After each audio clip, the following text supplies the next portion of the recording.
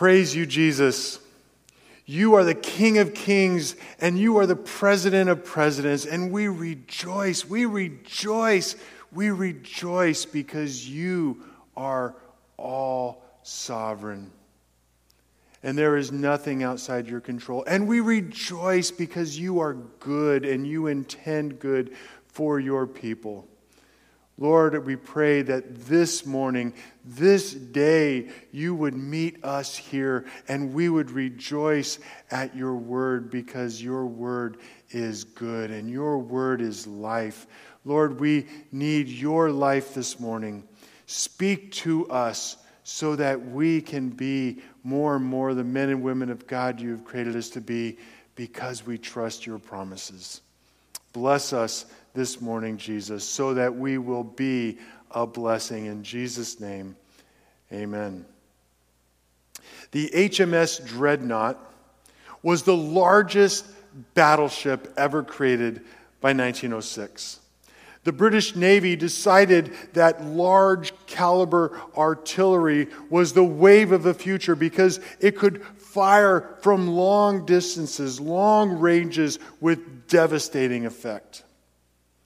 First Sea Lord Fisher believed that the enormous weaponry and the advances in both armament and propulsion would give the Empire the decisive advantage over their nemesis, Germany. And the brilliantly named ship did not win the decisive victories they hoped.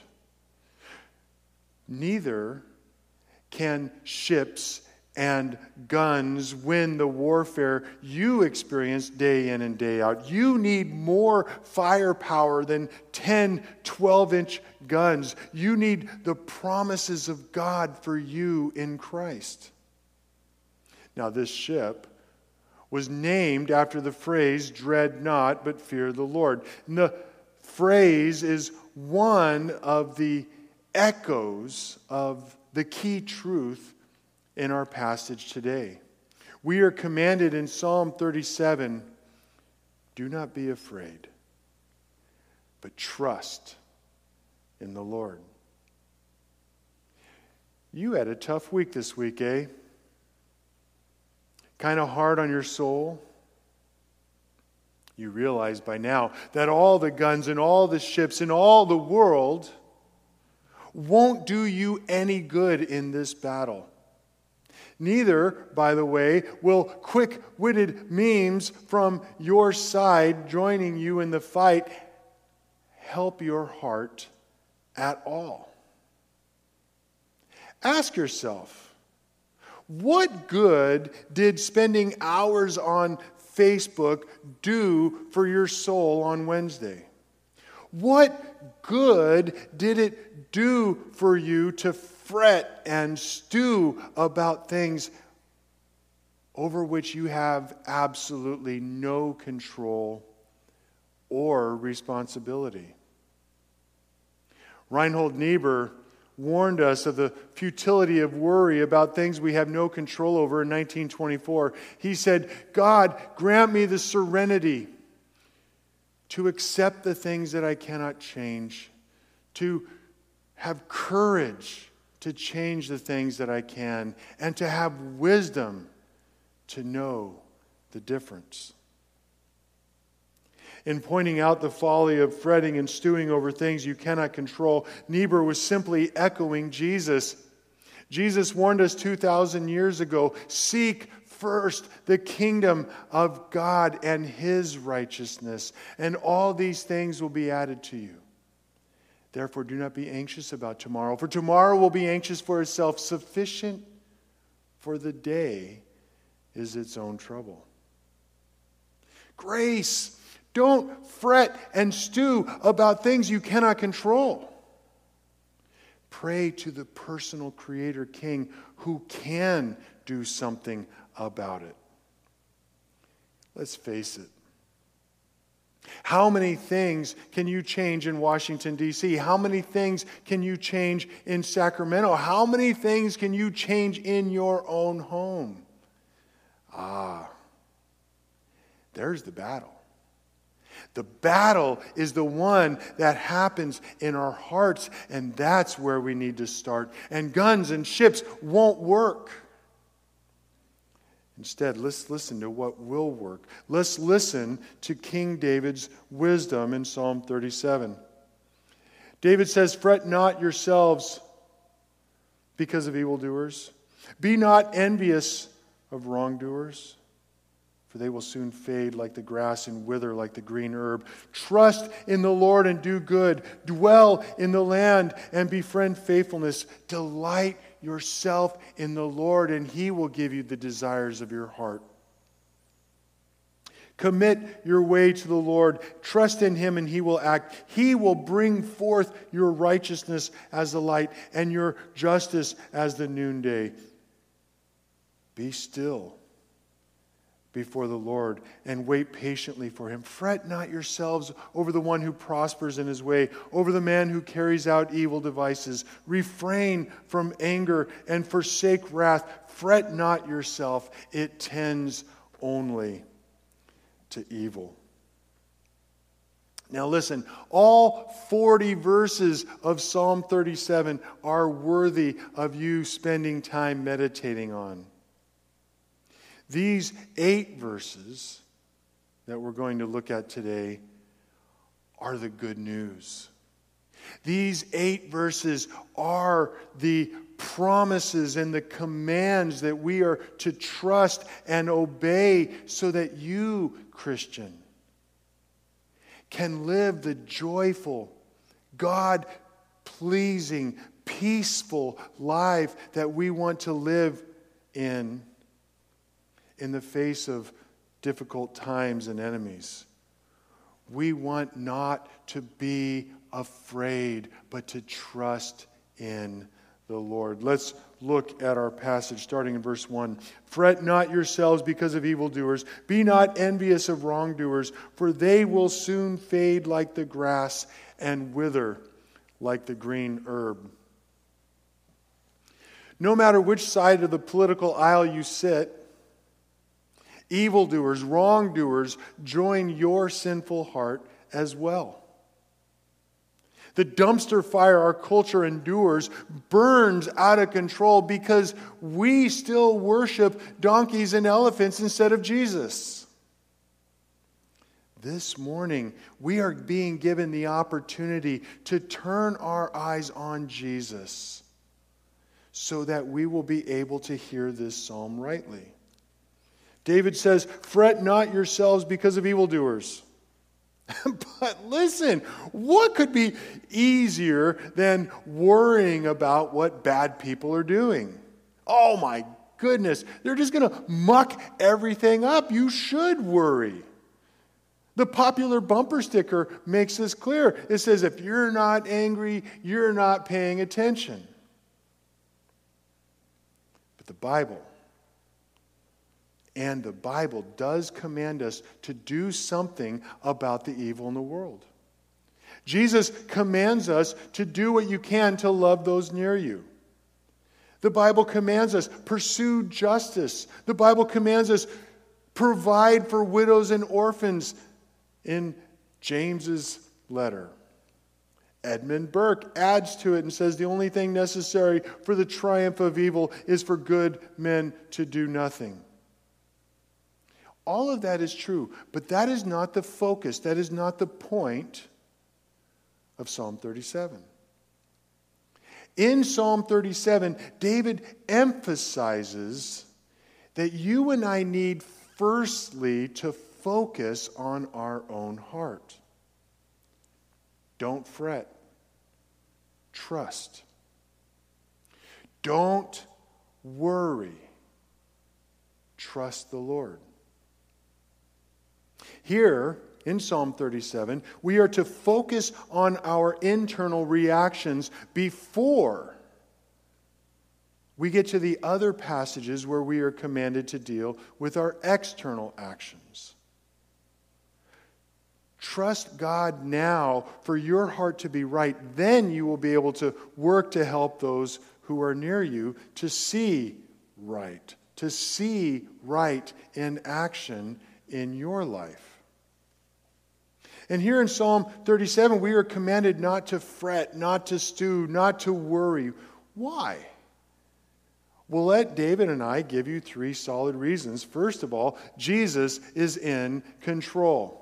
In Revelation 19, verse 17, we are told forever and ever, Jesus is going to wear, written on his robes, King of Kings and President of Presidents.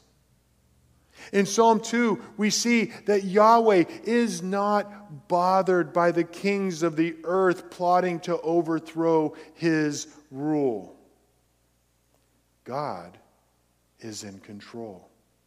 God is in control. You can write that out and put it on your alarm clock so that when you get up in the morning, you can be certain of it. And when you lie down at night, you can rest peacefully. Your God is in control over all this circus, even though we can't see it. And, Christian, your good Father is both willing and able to help you through this and every other crisis you will face. Christian, this world is a perfectly safe place for you to be. In light of COVID, in light of politics, in light of cancer, you are safe and you are loved. Jesus is in control. That's the first reason. The second is that worry and envy are stupid. Listen, do you want to lose your happiness? Then start worrying about things you can't control and start envying those near you. That is a death knell, death shot to any happiness you might have. Fretting about non-essentials and not trusting God to give you what you need is unwise. So David commands us. He says, be not envious of wrongdoers. They're winning. Whoever you think they are always winning. We think they are always winning because we're envious of them. Wrongdoers lose in the end, however. And the psalmist of Psalm 73 answers his own envious question when he says, why do bad guys always seem to win? In Psalm 73, verse 18, the psalmist writes, truly you, Lord, set them in slippery places. You make them fall to ruin. How they are destroyed in a moment, swept away utterly by terrors, like a dream when one awakes. Oh, Lord, when you rouse yourself, you despise them as phantoms, as something that doesn't even exist. But there is a third reason why we just need to recognize the folly of fretting.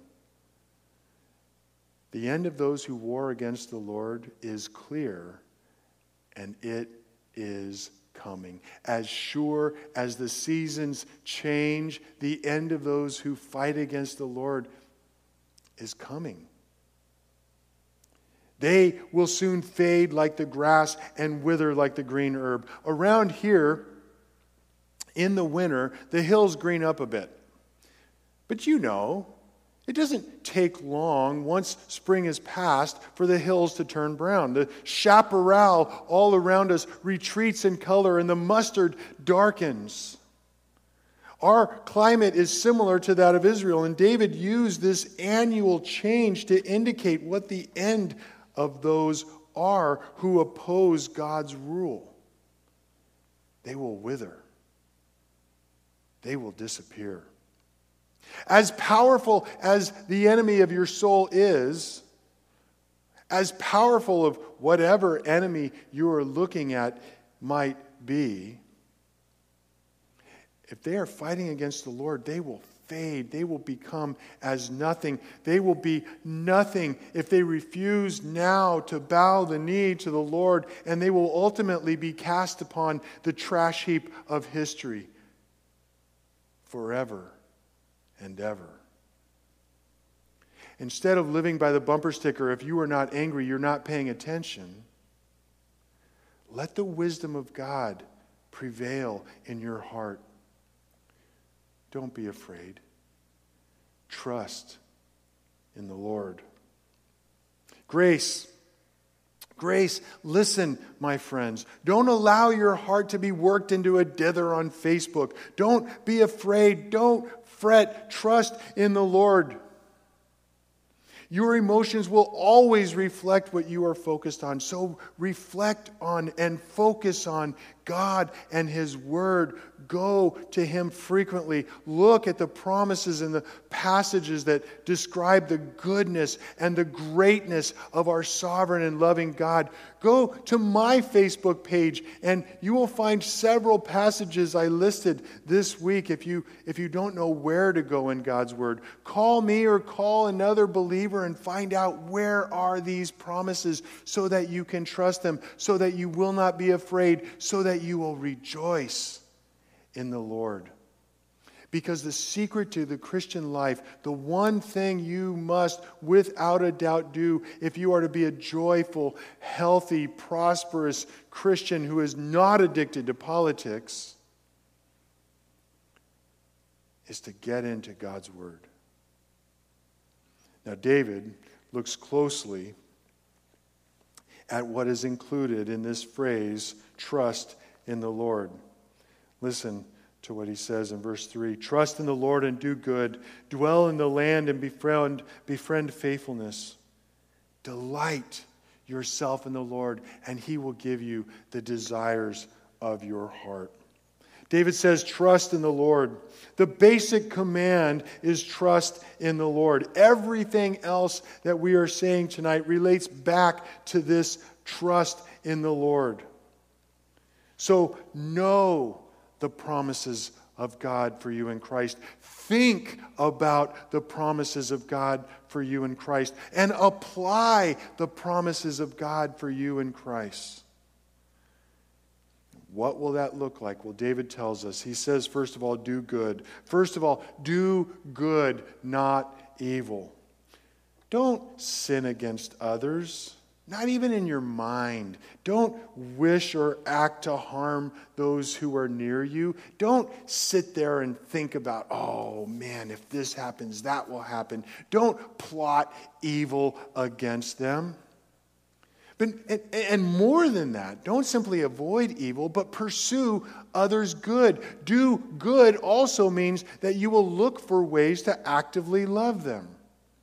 To love someone is to be joyfully willing to sacrifice for the good of those near you.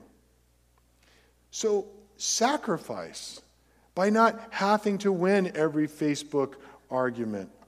Sacrifice by buying coffee or lunch for someone who needs to be encouraged. Sacrifice by serving and being kind to those who outwardly appear to be your enemy. If you are kind to those who are politically on the other side of the aisle, then even when they refuse to respect you, your Father in heaven, who sees what you do in secret, will not fail to reward you openly on that day. David expands on his command to do good. He says, dwell in the land and befriend faithfulness. To dwell in the land meant more to the Israelite than merely having an address in Israel. It meant to be a part of the community. It meant to be a part of the whole. The word shalom reflects this understanding of dwelling. Shalom means more than simply peace. It refers to a wholeness, a completeness that has to do with fulfilling the human purpose of honoring God and loving your neighbor.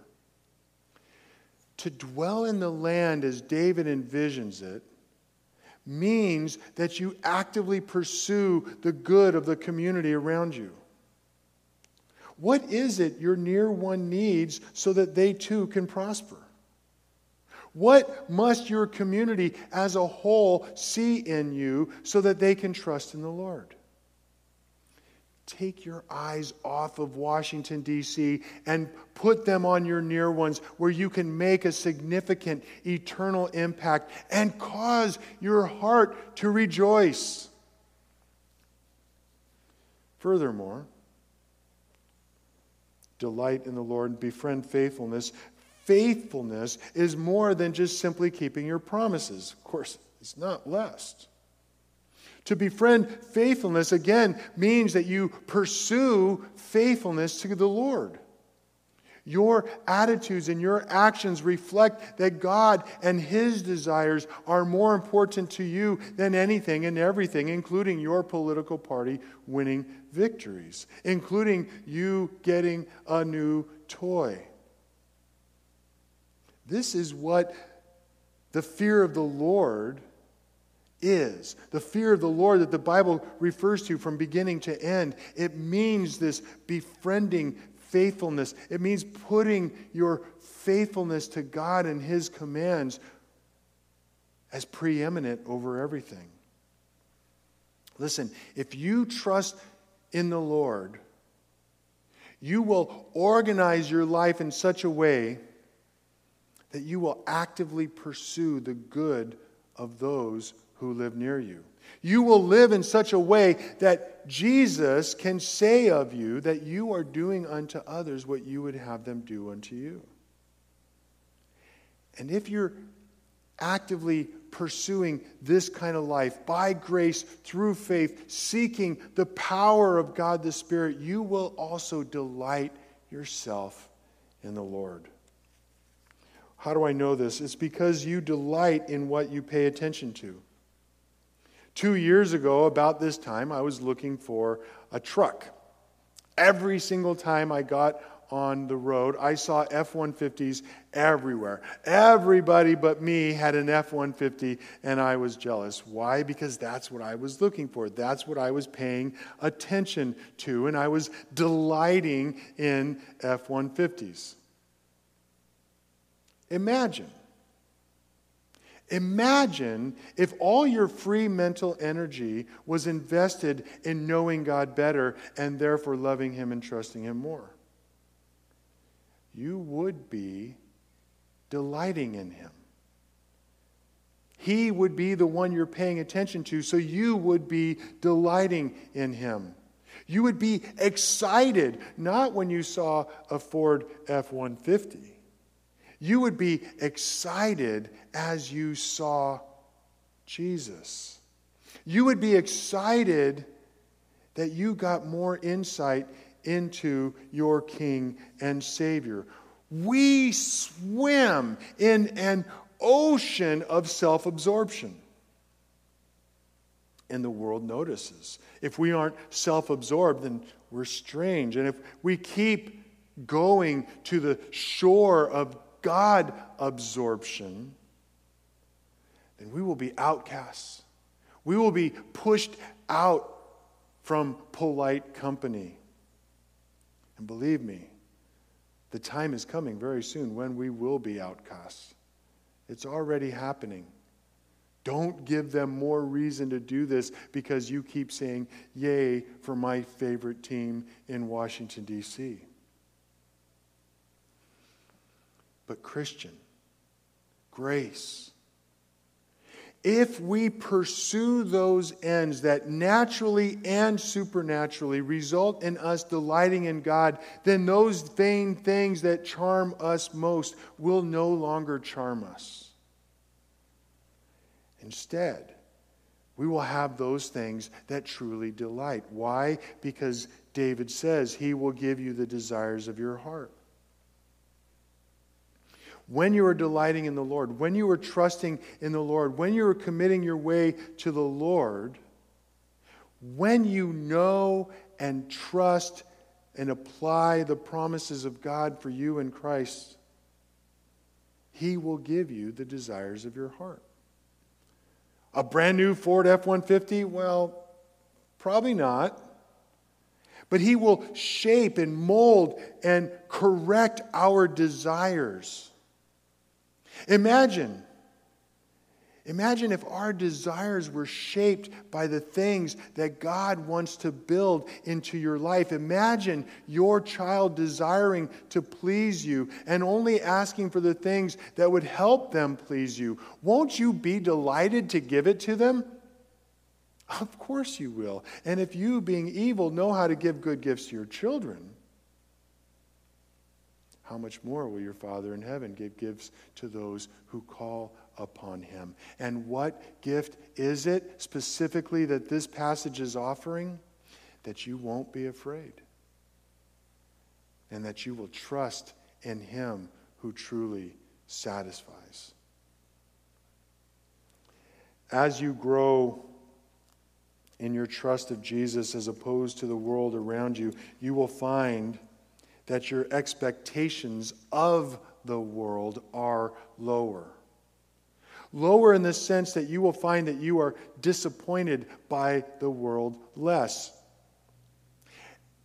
And your expectations will be higher because you will find that your heart rejoices more because it's no longer dependent upon things that cannot satisfy.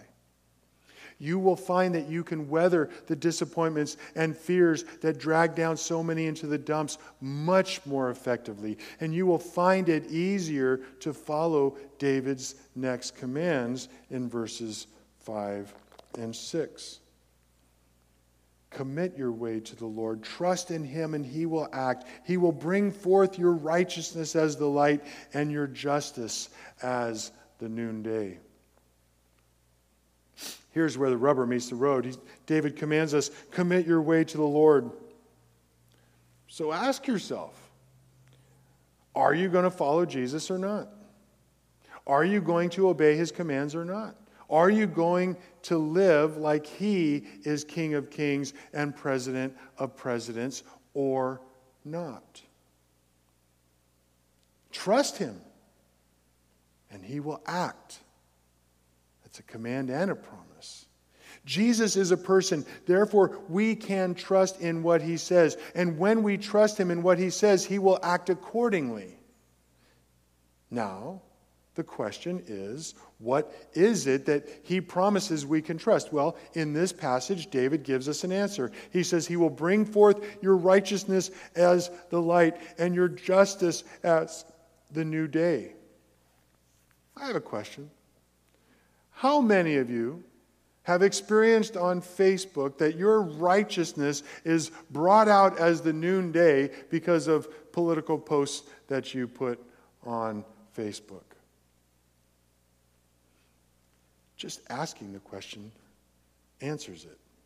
Because defending yourself or your favorite politician or party will not cause those around you to see your righteousness. Your righteousness and justice is not magnified by cheering for a team that your near one, whoever's reading you on Facebook, may or may not like. Pursue Jesus. Pursue God's word, even on Facebook. Then, whether they like it or not, your near ones will see that you stand for something other than cheering for the sinful tendencies of your favorite team in Washington or Sacramento. And experience tells us that our righteousness shining is not yet universally true. We don't yet see the godly advancing in the world around us. We don't yet see the godly upheld as role models of how to live well. We don't yet see the godly as good people we should emulate. But the Lord's day will come. And it is this future aspect of the reward that demonstrates we live by faith, not by sight. The fact that God will one day rise up and fulfill his promise. The fact that he promises to make Christ's righteousness in you shine. And he promises that it will gloriously shine in the eyes of every man, woman, and child. It will gloriously shine so that all will acknowledge that God fulfills his promises. That day is not here. Not yet. and it is coming. This day remains future, and that means that we must still be patient. We must not be afraid. We must trust the Lord. Christian,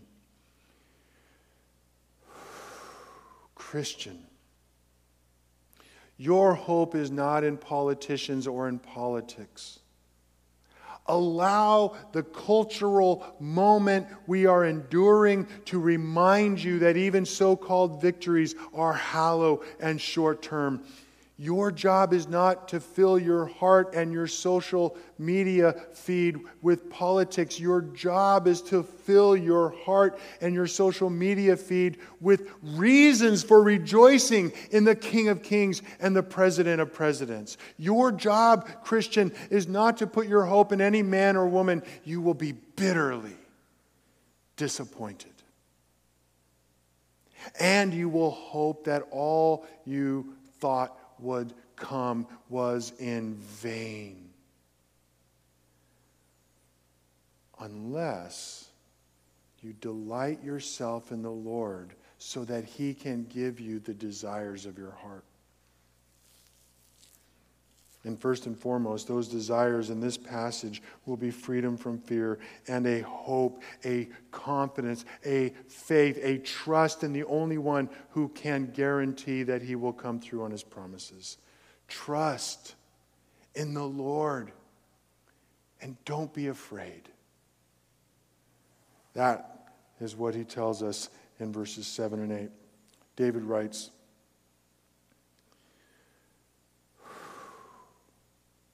"Be still before the Lord and wait. Wait patiently for Him. Fret not yourself over the one who prospers in his way, over the man who carries out evil devices. Refrain from anger and forsake wrath. Fret not yourself, it only tends to evil." Yes, there are people doing evil. We have seen it this week, and we see it every day, and we see it even in our hearts. But don't worry. Be still. Wait patiently. Fret not yourself over the one who prospers in his way, over the man who carries out evil devices. Yes, they will win. Yes, they will have 401ks and they will have F-250s. They will have houses and vacations. They will have the applause of the world. But you seek and wait for the applause of heaven. It is coming. It is coming.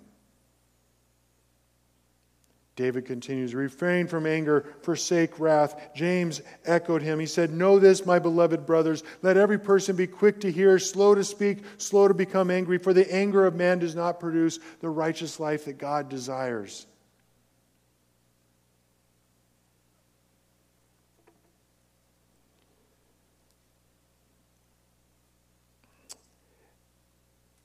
As I am living longer, I am noticing that harshness is never the answer. Unless stopping a violent act, harshness is not what is needed.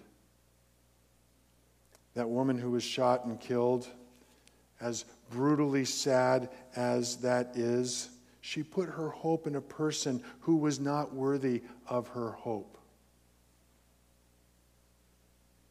She was shot entering the U.S. Capitol building through a broken window. Now, I hope and I pray that the Christians near her family will reach out with grace and mercy and hope, and they will supply her many needs that her family will have in her absence. That is what Christians do. We are filled with joyful willingness to sacrifice for our near ones in need. And that is what gives Christians hope and joy while we live in this sin-sick world. But hoping in sinful people is not. She would have done well to listen to this Psalm of David when David said, "Fret not yourself, it tends only to evil."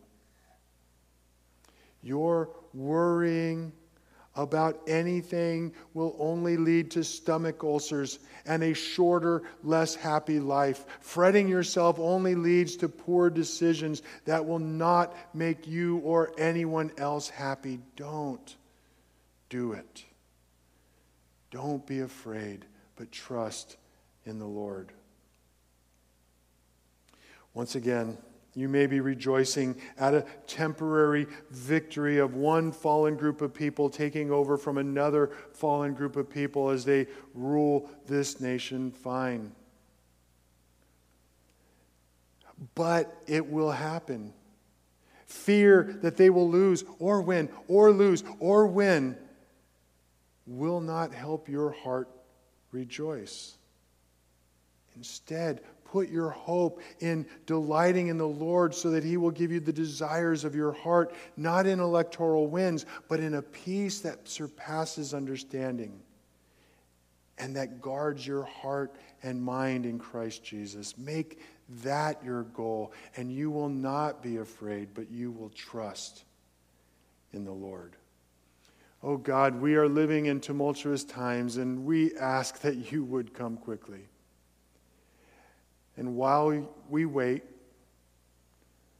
we ask that you would empower us, that you would strengthen us, that you would equip us to put our hope in your word so that we will not be afraid, but we will trust in you. Bless us, Jesus, so that we will be a blessing. In Jesus' name, amen.